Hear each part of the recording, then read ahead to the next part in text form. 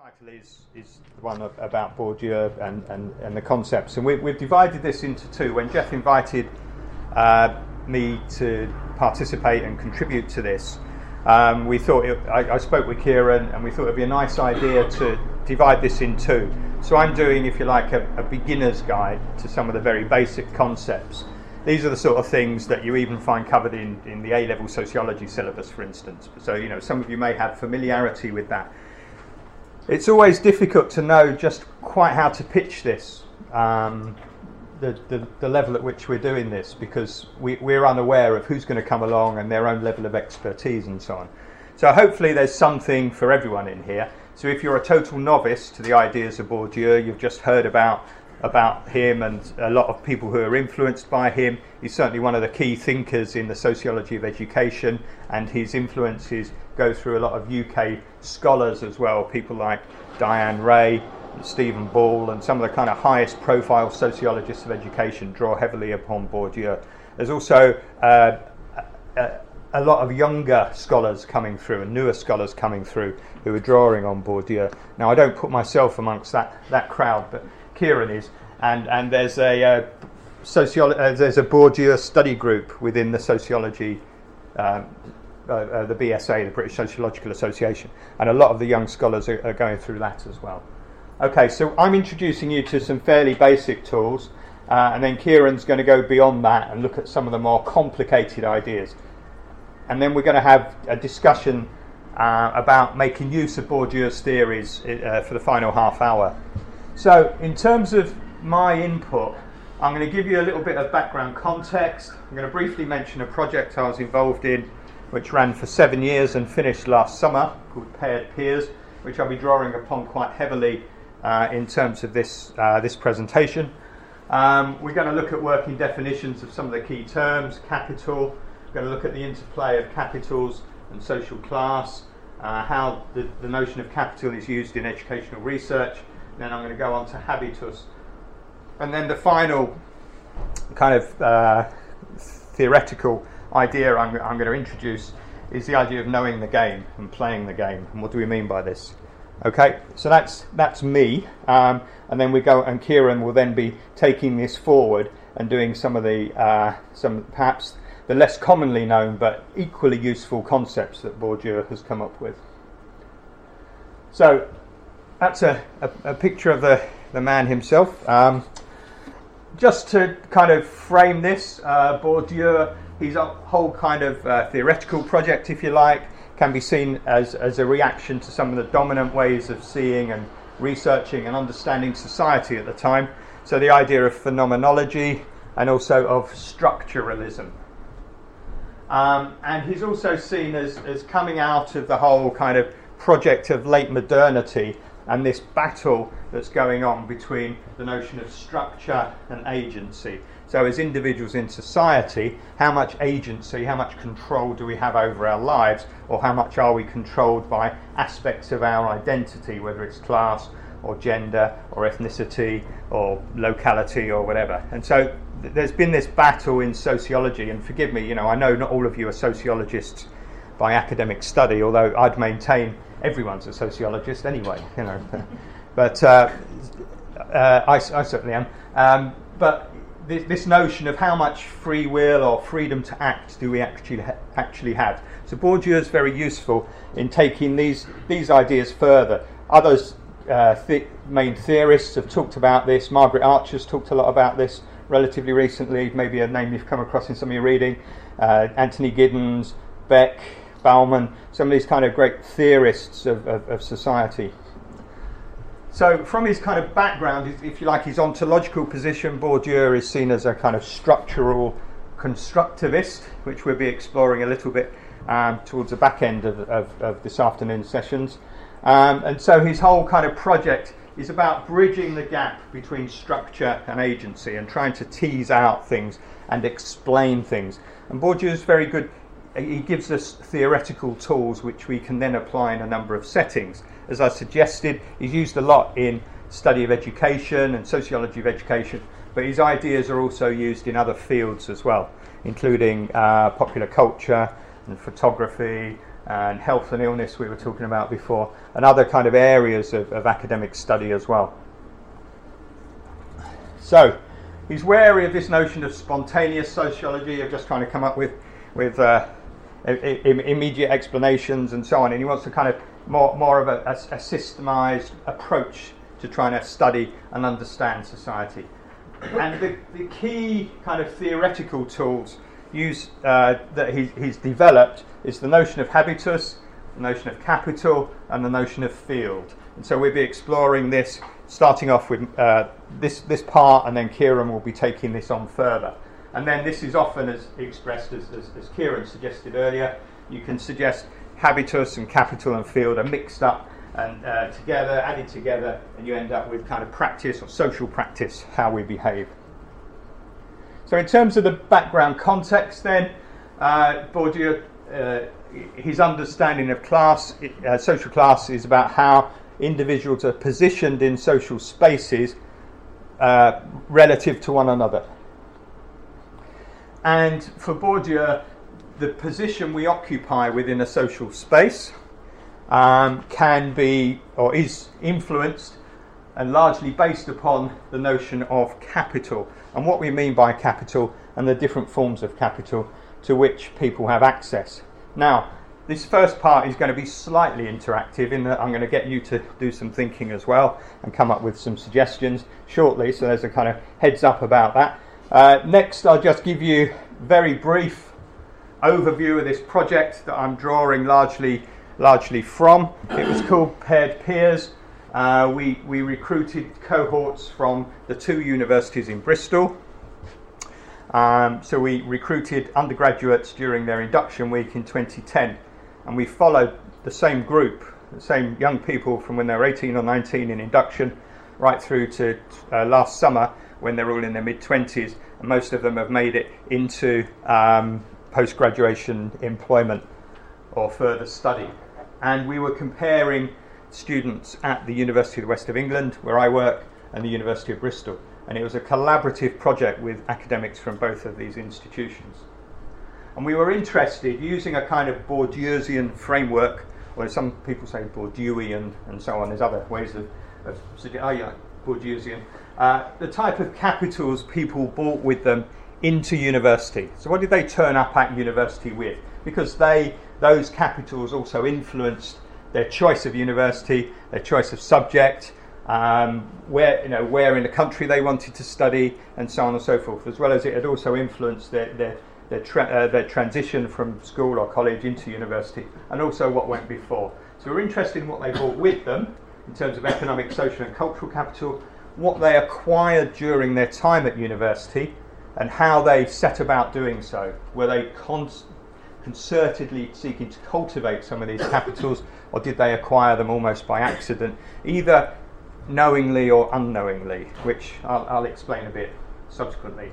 And we then looked at how they use these capitals in terms of transition into the graduate labour market. And to do this, the kind of underpinning intention was to explore the manner in which universities might promote or hinder social mobility. Now, social mobility is often a tricky idea. Everyone says, broadly speaking, politicians, commentators, we're all in favour of social mobility, but that tends to be when it's upward. Yeah, there's very few people, particularly those from a fairly privileged position, who say, yeah, I'm all for social mobility, people going down. It doesn't happen. You can imagine that unless you see society as having far more space at the top than it does at the bottom in terms of hierarchies, I always think society, social mobility should be kind of governed and controlled by someone like one of the doormen on a nightclub or something, and it's one out, one in. If someone's going to get promoted up and they're going to make it from a council estate and end up on the boardroom or something, then they need to be replacing someone who's gone down. But quite how people stop going down itself is a very interesting area. And we were talking about the idea of we know about the glass ceiling, and we were talking earlier, Kieran and I, about the kind of floor, what stops people going downwards. Kieran likes the idea of a concrete floor because it's very solid, you can't see through it. I like the idea of a glass floor, and it's a term that that I used. I got in publication in 2011, and it was mentioned in the Milburn report, one of the social mobility reports, although it was wrongly attributed to someone else in 2012, some American academics. Now, I certainly don't think they read my original things. They didn't plagiarise me, but it's annoying when you think this big government report is citing this idea that you were the first one, seemingly the first one to get into print. But there you go. I'm not bitter. So the examples I'll be using is drawing largely from this project, the Paired Peers project, which again some of you I know are familiar with, others less so. So let's go on to get you do some talking for a moment. What I want you to do is kind of come up with, just for a couple of minutes, an idea, what do we mean by capital? So either do it on your own or talk with someone sitting near you.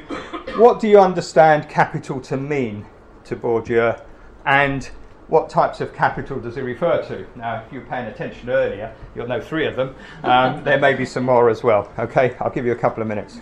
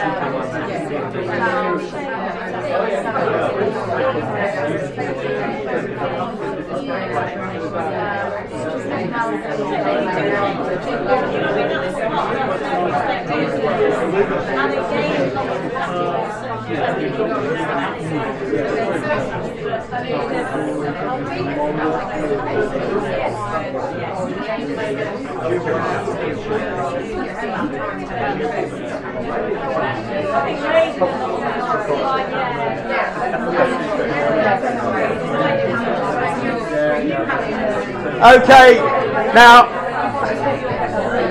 apologies for cutting short the discussion. There will be opportunities to continue this, okay? There will be more questions coming at you within the next half hour or so. But we don't have time to obviously ask everyone, but it's not that I'm validating some people rather than others, so forgive me. But who would like to offer a kind of short working definition of the notion of capital? Yeah, we often talk about them in terms of advantage, or in sense, I suppose you could say a lack thereof is then disadvantage is used. Yeah, good. Okay, so we had the 3 kind of dominant forms of capital we talked about in Bourdieu's work are economic, cultural, and social, and they were suggested previously. Has anyone heard of other words, capital prefaced by another word? Yeah? Linguistic capital, yeah? Ethnic capital, yeah? Good. Emotional. Sorry? Emotional capital, yeah? Academic, yeah? Spiritual. Yeah, so all of these, and there's others. I've got a few others coming up as well, but these are all used. Now, Bourdieu didn't necessarily come up with these himself, but Bourdieu stopped writing some while ago, because death intervened, unfortunately. But others have taken up the mantle, in a sense, and taken his ideas forward and thought about them perhaps in areas that he hadn't really applied them. So we'll be looking at some of those as well. Okay, so the slides that follow are drawn from and are an adaptation in some cases of some of the content from a book from the Paired Peers project that is written by a team of 6 of us, and Anne-Marie Bathmaker is the first name, so I'm one of the OWL. And it's also data that comes from the project as well.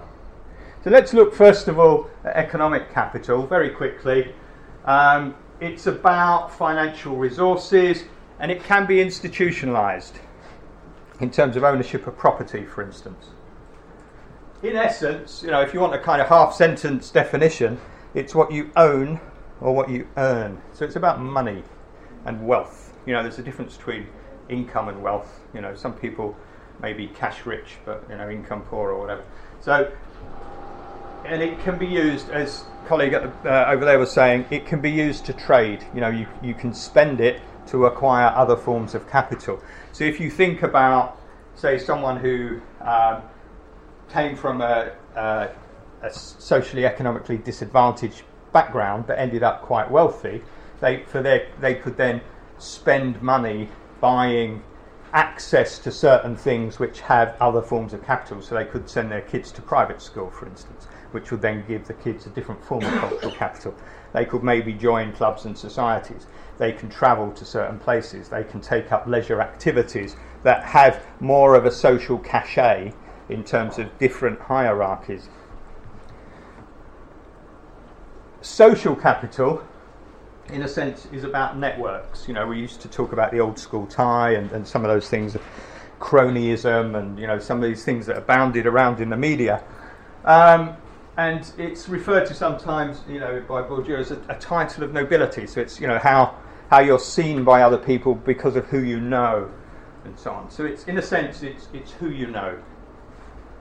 And again, you can, through having access to significant economic capital, you can get to know people who are in positions of power, who can then help advance and help your accumulation of further sorts of capital.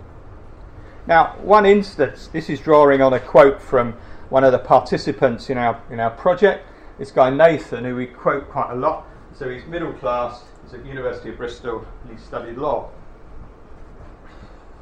I'll give you a moment to read that. So Nathan, a few of you giggling away. Nathan is someone who was strategic, highly strategic in terms of acquiring and mobilising forms of capital. Any advantage he could use to lever a benefit for him, he would. He came from a provincial background. His parents are both GPs. Nathan's obviously a pseudonym. So his provincial background, parents are GPs, so they're self-employed, but they move in fairly high circles within the environment they live in. And he wanted to work in the city. He wanted to work in finance. Now, he knew that doing a law degree at a prestigious university was a good way to get into the city and into finance. But he also knew he had to do more than just get the degree. He knew he had to cultivate his CV, and he was more strategic than probably any of our other 89 participants in doing so. So we draw on Nathan quite a lot in some of our writing. So his mum and dad had an accountant, so he asked his dad to arrange a favour. So he has on his CV summer vacation job in accountants. So he got work placement in an accountant's. Now, by his own admission, he spent 2 days there, and he spent most of the time drinking tea and talking about playing golf. He did very little accountancy, but on his CV it said summer of 2009, worked in an accountant's for work experience and so on. So he's got that little sparkly bit on his CV which helps sets him apart. He did this through his social networks. Using the social networks, he was looking to get a job in one of the investment banks in the city, not too far from where we are now. And he had a kind of league table of ones he wanted to work in. He had his top 8 sorted out, and he knew people who worked in 3 of these different banks through family connections, and he was able to make the most of those to get in and speak to people and get internships and so on and so forth. So this is a kind of exploitation of his social capital that Nathan was able to undertake. if we talk about cultural capital, for me cultural capital is perhaps the most interesting of them. It's the most detailed. And it's often, I used to teach A-level sociology, and you'd see some of the poorer essays say, the working class have no cultural capital. Okay, that's not true. Everyone has cultural capital, but the cultural capital you have is valued differentially in different settings. Now, it may well be that kind of, if there is a kind of dominant working class form of capital, it's not necessarily valued in formal education settings, but it has traction and currency and value outside. I went to a comprehensive school in Essex. I did, academically reasonably well, but I also know from my own experience that you need to do other things to fit in, and to get on with other people. So I played football, and I was, I wasn't brilliant at it by any means, but I understand a lot about football, and I still follow football. So I can find myself now, as I did last night, in a situation where I'm in a pub watching football with, a predominantly male working class audience, and I can talk the relevant language. Yeah? So I know about football, and I know about who the players are and tactics and so on and so forth. Now that is a form of cultural capital that I can use either consciously or otherwise to get on in certain situations. It's not going to help me in my academic career, but it still helps more widely. So I think it's all too easy to dismiss people as having poor cultural capital and lack of aspirations and some of these kind of deficit models we see about working class people. Cultural capital can be institutionalised, again, through things like academic qualifications. It can be objectified through ownership of certain goods. I heard someone talking at lunchtime about, possibly going and buying some goods to help with their cultural capital and so on while they were in London for the day. And so again, having certain items or possessions have certain value and so on. And again, there's been some really interesting work. People like Louise Archer has done some work around young people and their attitudes to education. There's a really good paper, again, it's on the A-level syllabus now. It talks about, I'm a Nike type of person, people like me don't go to university. So it's about young people who are interested in sports branding or certain types of activity which they see as oppositional almost to working hard at school and going on to university. Now, cultural capital, and this is where a kind of transition takes place in a sense, can be embodied. So we live this. It's not just things like the clothes we wear or how we talk, our accents, whether we can speak foreign languages, and all of this. This is all part of it, but there's more to it than that. It's, presentation of self and so on, and it can be embodied. And then we talk about the form of habitus. Now, habitus, I was talking with Kieran before. Habitus sounds like other words. The fact I've italicised it is because it's Latin. And some of my own cultural capital coming out there, recently acquired. But it's similar to habit, and it's similar to habitat. Now, habitat is not just a designer furniture store that's now closed, but it's the environment, isn't it? It's where we live. It's our immediate environment and the conditions in which we live. And habit, is what we do naturally, almost, habitually. So it's kind of related to these, but it's manifested as a kind of disposition of the mind and the body. So, cultural capital takes numerous forms, but they're valued differentially. So the contrast between what's valued in school classrooms and what's valued in the school playground between other kids is quite significant. As a kind of aspiring middle class arrivista, my two kids, we used to take them off to the museum and the zoo and watch documentaries with them and do all these kind of culturally enriching activities and so on. But I wouldn't expect them to necessarily go and start talking about these in the playground to other kids who didn't necessarily share those values and so on. So they need, again, to know how to operate and how to live and how to get on with people from a range of backgrounds. So middle class people, are sometimes seen as being fairly culturally omnivorous. They will take most things, and get benefit from them.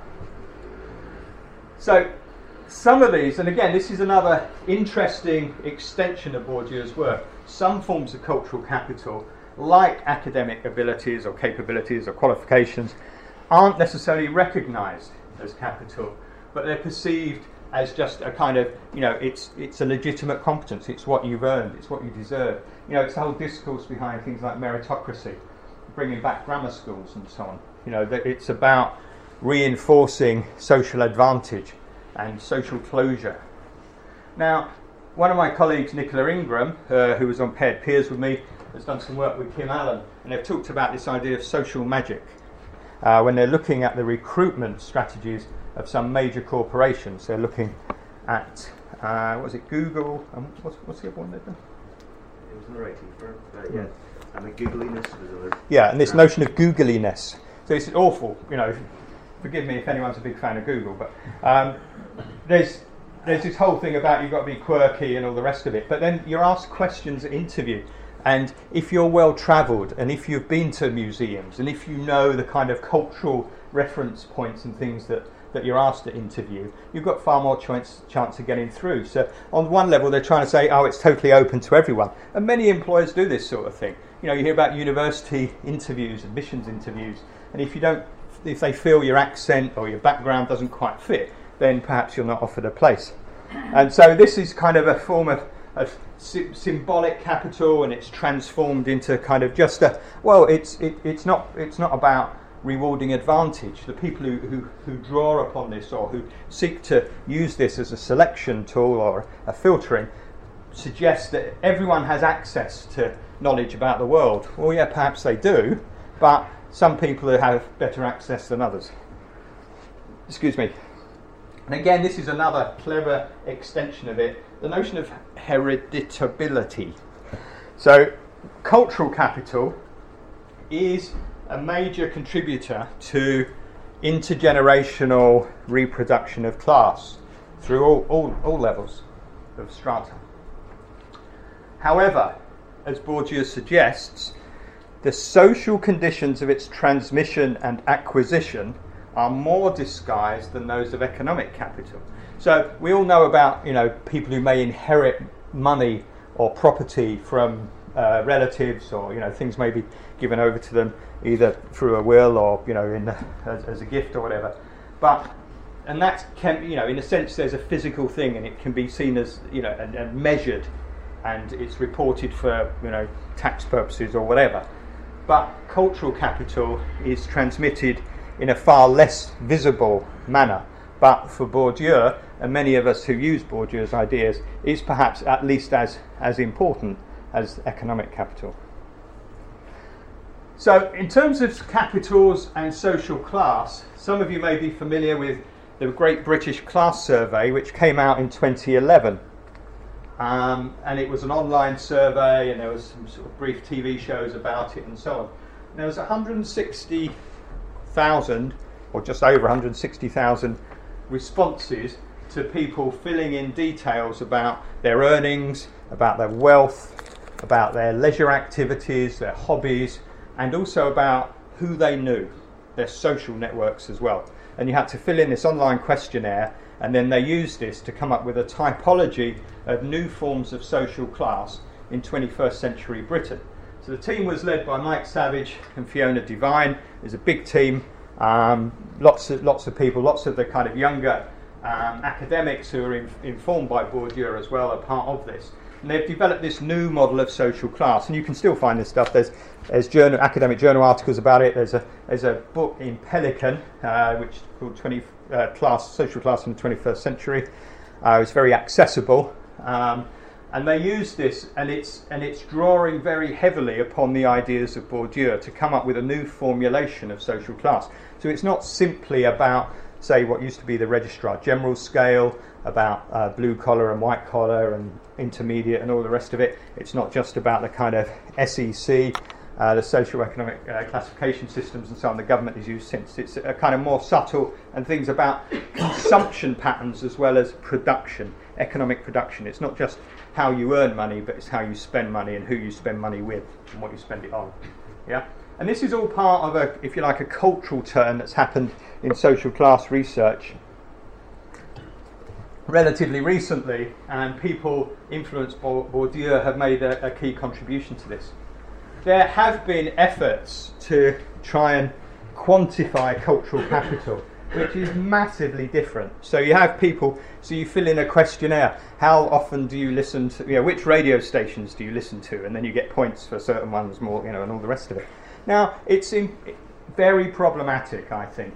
I wrote something with my colleague Neil Harrison about this, critiquing this article that we read and we saw presented at a conference where they came up with this thing and by Noble and Davies, and they claimed that the cultural capital didn't have much influence on the transition of young people into post-compulsory education and so on. But they came up with a measuring instrument that we felt was fundamentally flawed, and it's notoriously difficult nowadays, with the media, for instance, and with access to certain things culturally, to evaluate which things are more important than others, or which things are seen as more valuable than others. But I think that's what this study tried to do, and certainly has done more successfully than perhaps more smaller attempts with a smaller kind of empirical base. So in terms of coming on to the idea of buying capitals, picking up on what was said over here, these can't be totally reduced to economic capital, cultural and social. But for Bourdieu, there's an interlinking. They're intrinsically tied to economic capital, although this connection is often disguised. So for Marx, obviously Marx was writing again a very long time ago, and hasn't had a chance to update his own ideas, but other people have tried.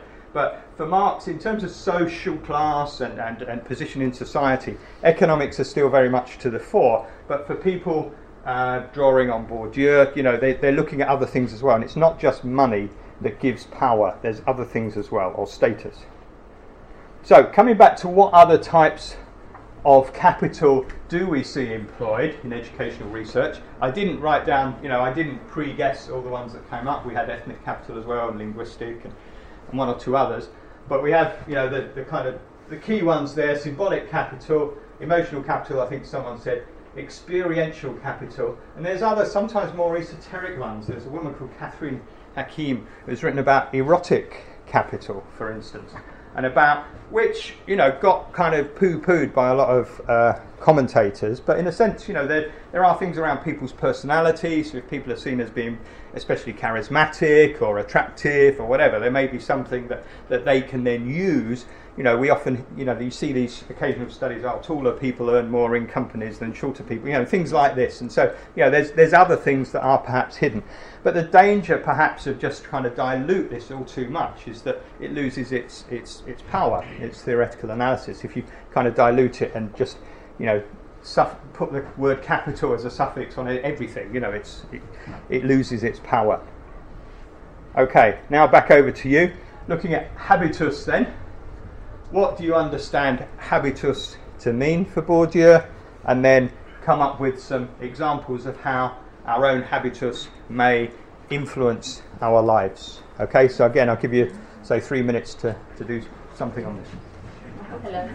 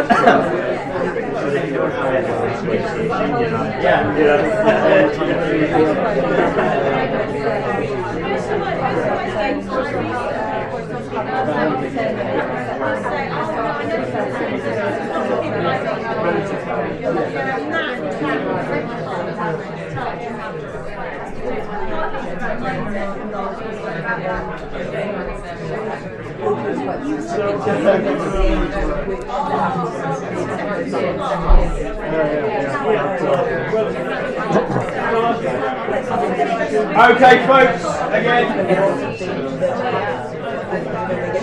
sorry to cut short some discussions.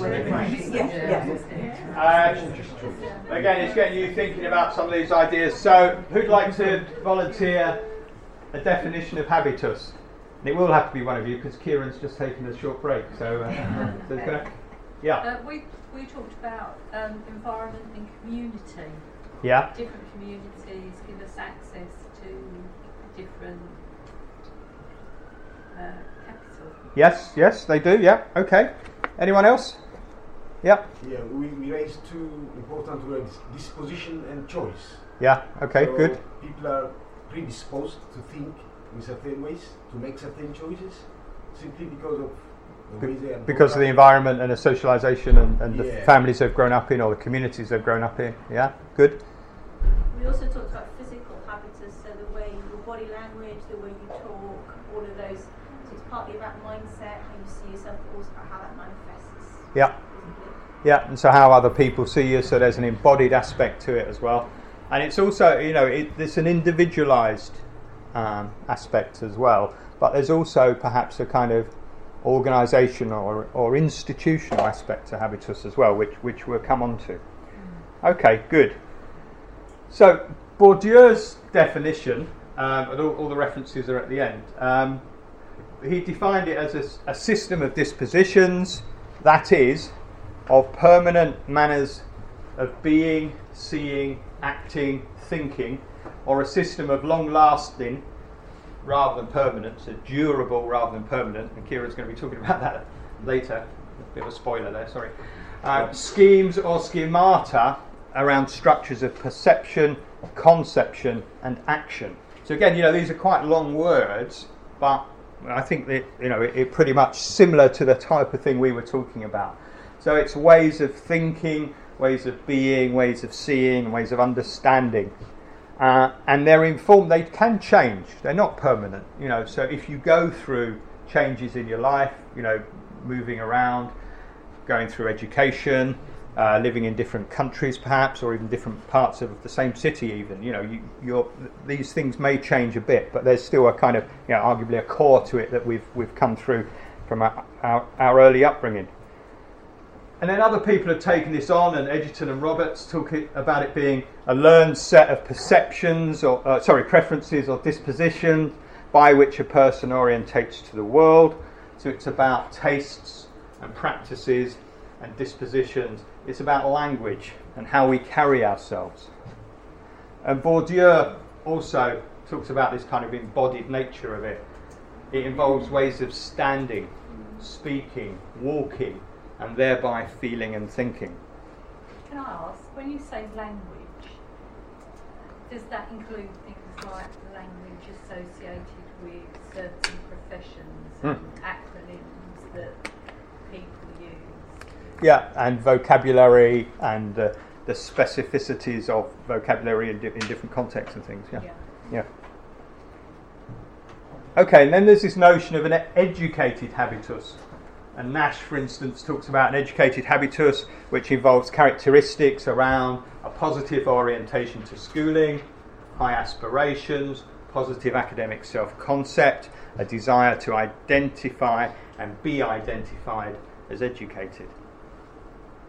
And this is also class-specific, and it's about a social class understanding of education and its values and dispositions towards it, and how people value different types of education.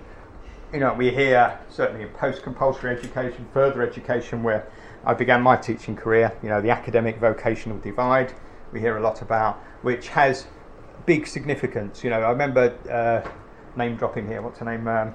Ruth Silver, who did the got a review of further education, talked about the problem with further education colleges is that no politician sends their kid there. You know, so they're the sort of places they drive past. If their kids are going to stay on past 16, they tend to stay on at schools or whatever. So people, and there's this divide where you look at other countries like Germany and so on, where vocational education is valued in a very different way. And this is also around manifestations of cultural capital as well.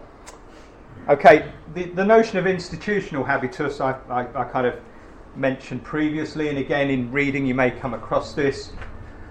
And this can be around educational context, and it can also be about other social contexts, other institutions as well. You know, I was talking with Kieran earlier on, you know, somewhere like a prison. I've got a doctoral student who's doing research in prison, around prison education and so on. And there's very much, you know, a kind of institutional habitus around a prison, or, you know, various jobs, you know, so it could be medical doctors, or it could be police officers, or it could be the army or whatever. You know, there's this kind of institutional habitus and view, but it's often used by some people. Diane Ray, for instance, has used this quite a lot around universities, and we could say schools as well, but we're focusing on higher education here. Universities having a feel, a distinct character in terms of class, ethnicity, etc. So, you know, so if you were to go around within 10 miles, there's probably, I don't know, 15 different universities from where we stand today. And if you went round each of those universities and spent just half an hour in them and just watched the students come and go and listen to them speak, look at how they were dressed and the sort of things they were talking about and so on, you'd feel that, and their kind of make up in terms of, you know, your understanding of their social class through accent or ethnicity and whatever, they'd come to be very different, very different places. But even within a given institution, there's different kind of sub-institutional habituses as well. Yeah, my youngest son goes to a further education college.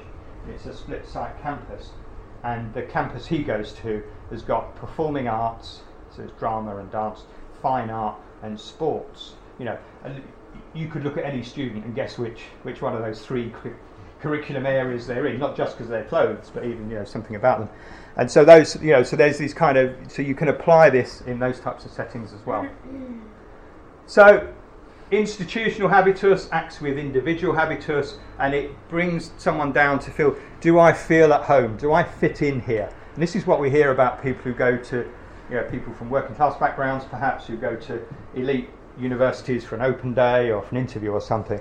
You know, I've heard quite a few friends of mine who've got kids who are just of the age they're going to university now. Oh, they went for an interview at so and so, but they didn't like it. They didn't fit in. Everyone they met was posher than they were, and all the rest of it. You know, and there's this sense, and this is one of the things we were interested in comparing UWE and the University of Bristol in the same city.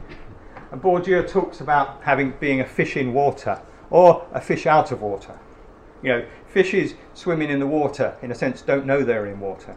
They don't see the water. They don't know anything else. You know, that's just how it is. Yeah, but they know if they're in the wrong place or the wrong type of water. I do go fishing as well, but I don't want to extend the angling metaphor too far. Putting saltwater fish in freshwater lakes or something like that. So the idea of feeling you belong. There are critics, though, people who come from, if you like, a Bourdieusian tradition. There's a guy called Will Atkinson who's at the University of Bristol, who's written quite a lot about Bourdieu and social structures and so on, and he's critical of the notion of institutional habitus. He thinks it doesn't really belong, but others have offered a rejoinder to this, including Kieran and Nicola Ingram, a colleague of ours as well. Now, the final thing I'm looking at then is the idea of knowing and playing the game, and what do we mean by this? And it's about how these young people, for us on the Paired Peers project, how they came to university knowing what they had to do. It wasn't just about getting a degree. If you want to get one of these elite jobs, one of the very competitive jobs, you had to do a lot more than that. A lot more than you did in my day when I was at university, certainly as an undergraduate. So we talk about the game. So this is a quote from Bourdieu. It's a space in which game takes place, a field of objective relations between individuals or institutions who are competing for the same stake. So if we're talking about people competing for graduate jobs, and Kieran's done a lot of work on this as well, it's about how much they know in advance what they have to do. This is the sort of thing, we're invited to talk on conferences around employability and widening participation and so on as part of the project I've been in, and we talk about what universities can do to perhaps inform those who aren't from the advantaged backgrounds where they necessarily take this sort of thing for granted. It's not part of their habitus or not part of their cultural capital to know about this. So it's about students who can maintain social advantage through things like extracurricular activities and internships. And so some of the people, Nicola and I have written a few things about some of the generally young men who were seeking to work in the city. And we had a group of them, and Nathan, who we saw before, was successful when he got in, but they weren't all. Now, some of them had that idea, and they went to university and thought, what's the best thing I can do to get a job in finance? I'll study economics. Okay, so they studied economics, they focused on getting the best degree they could. At the end of the third year, they maybe got a first-class degree, but they hadn't done all of networking, they hadn't done the internships, they hadn't done these other things they needed to do to cultivate ready access into those areas. It's like people who, young people, who are at school and maybe they're not advised in terms of their aspirations around university. The Russell Group talk about facilitative A-level subjects. Don't even talk about vocational qualifications because it's not a good way to get into a Russell Group university. But if you want to get into a Russell Group university, there's a list of A-level subjects that are more approved of than others. Yeah, and if you don't have at least 2 of these, you're unlikely to get in. Now, a lot of kids who may aspire to that and who may well have the potential to do that don't realise that, and they're not told this at school, and their families don't know it, and no one they know has been to one of these universities, so they don't know it either. So they end up doing very well in A-levels, but the wrong sort of A-levels. Okay, so this is that type of embedded notion of the knowledge, the habitus, the cultural capital, the way these things are understood. They may think, I want to work for the BBC, I'll do media studies, which on the face of it is a sensible thing to do. But if you look at things like the BBC graduate recruitment schemes, I would hazard a guess most people who get onto that have studied things like history or PPP at certain elite universities. They're not young working class kids who have done a BTEC in media and then gone to university and done a media studies degree. That's not how you get into the media. Who'd have known? Well, this is about the game. This is knowing the rules of the game because they're not written down. You need to know people who are going to tell you it. So this notion of active, so people actively doing it or almost internalising this and not knowing, not realising what they're doing. They're doing this almost inadvertently. And this tends to be, this kind of notion of knowing and playing the game, it tends to further generate and help the accumulation of capital amongst the already advantaged. Now, I wrote an article with Anne-Marie and with Nicola from the project that was in the British Journal of Sociology of Education. It's called Knowing and Playing the Game. And we talk a lot about these internships and about how some of the undergraduates knew this is what they had to do. They had to cultivate these relationships and so on. But also, importantly, we're not ignoring the economics of it. Many of them were in positions whereby their families could afford to support them financially, which meant they didn't have to then get 15, 20-hour-a-week jobs in bars or supermarkets or whatever. So they had the time to do these sort of things. Yeah. So we're not ignoring that. There's one really good case study which we've written about. This student who's known as Francesca in the study, and she ended up at UWE studying law. She came from a very privileged background, but didn't quite achieve what she anticipated in her A-levels. So she didn't get into her first choice university, but did some research, and her dad's a professor at an elite university, and so he's connected and he knows the game in a sense. And he found out UWE's law school is seen as really high performing and all the rest of it. And so he encouraged her to apply there. She applied there, and then she did things like she joined the sports teams, and she played representative sport for the university. She was in clubs and societies. She did internships all 3 years. She did an internship. One, she worked at a law firm. She wanted to be a barrister. One, she worked at a law firm in Bristol, a solicitor's firm. One, she worked in the City of London at barristers' chambers. And then in the third one, she went to Australia for an internship for the summer. Now, not only did she not get paid to do the internship, she had to pay this Australian company to host her as an intern. Yeah. Now, you can only do that if you've got a serious amount of money behind you and you've got the connections. So they use connections from the families to get her into the barristers' chambers and so on. So when she's seeking to get a job as to enrol at the bar, she has, although there might be a slight question mark about the precise university she went to, she got a great degree, she did all the extracurricular stuff, she did all these internships, and through drawing on her capitals. And so she was advantaged massively compared to another student we study called Zoe, who was a working class woman from South Wales, none of whom's family has ever gone to university. She went to Bristol University from really difficult circumstances. Very few kids from her school even went to university, never mind Bristol, and she got great straight grade A's and all the rest of it, but got there to study law and felt she didn't fit in. She was socially disadvantaged. She was working 20 plus hours a week throughout her 3 years, didn't do any internships because she didn't have time. She thought she could talk about all the transferable skills acquired, time management and budgeting and all the rest of it, but when she was going for jobs with law firms, they just didn't want to know. None of that's relevant to what we're asking you to do. She was naive. She didn't know the rules of the game. No one told her. The rules aren't necessarily fair. So, just coming to the end here. So knowing and playing the game, students mobilise capital in both active and internalised ways to position themselves. And this notion of agentics and making a deliberate choice, or determined, as opposed to something determines how you act. And so it's Bourdieu's wary of having an overly deterministic view, saying this happens because you're from this background or whatever. Okay, this notion of self-awareness about acquiring and mobilising resources was more apparent in some than others, but many of them still tried to operate, if you like, within the game to secure their advantage. But some people come into university realising that's precisely what they need to do. Back to Nathan again, the rules of the game. Nathan says get exposed to the companies and the industries you want to work for as early as possible. Research the opportunities, which I did, and summer internships, which I did and got the job off the back of. Join societies and clubs and take up leaderships in those clubs that are relevant to the potential career. If the society doesn't exist, create it, which he did. Just try and do everything to build up your CV. Add little bits of experience, little bits of training, competitions if you can. Make yourself look busy. And he certainly was. He also used to blog, and sometimes in his blog chastise those students who he saw as not quite as committed or as hardworking as him.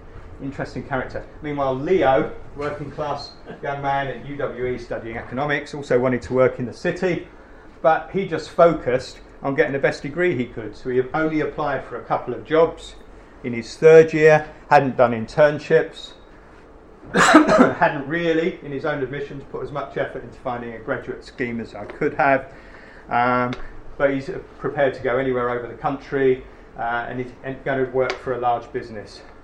However, he felt it was likely he was going to have to move back home, and sure enough he did. So he didn't get a job in the city, in London, but he moved back home. Very few opportunities in the finance sector in the town he's from, but he subsequently came back to Bristol and now works as a finance officer in a large public sector organisation. Okay, so that's it from me. I've got lots of references there which will be available on the slides, and then there's a couple more slides explaining the kind of methodological approach to the Paired Peers project in case anyone's interested in that. We don't have to talk about it now, but they'll be on the slides once you receive them. Okay, that's it from me. Thank you.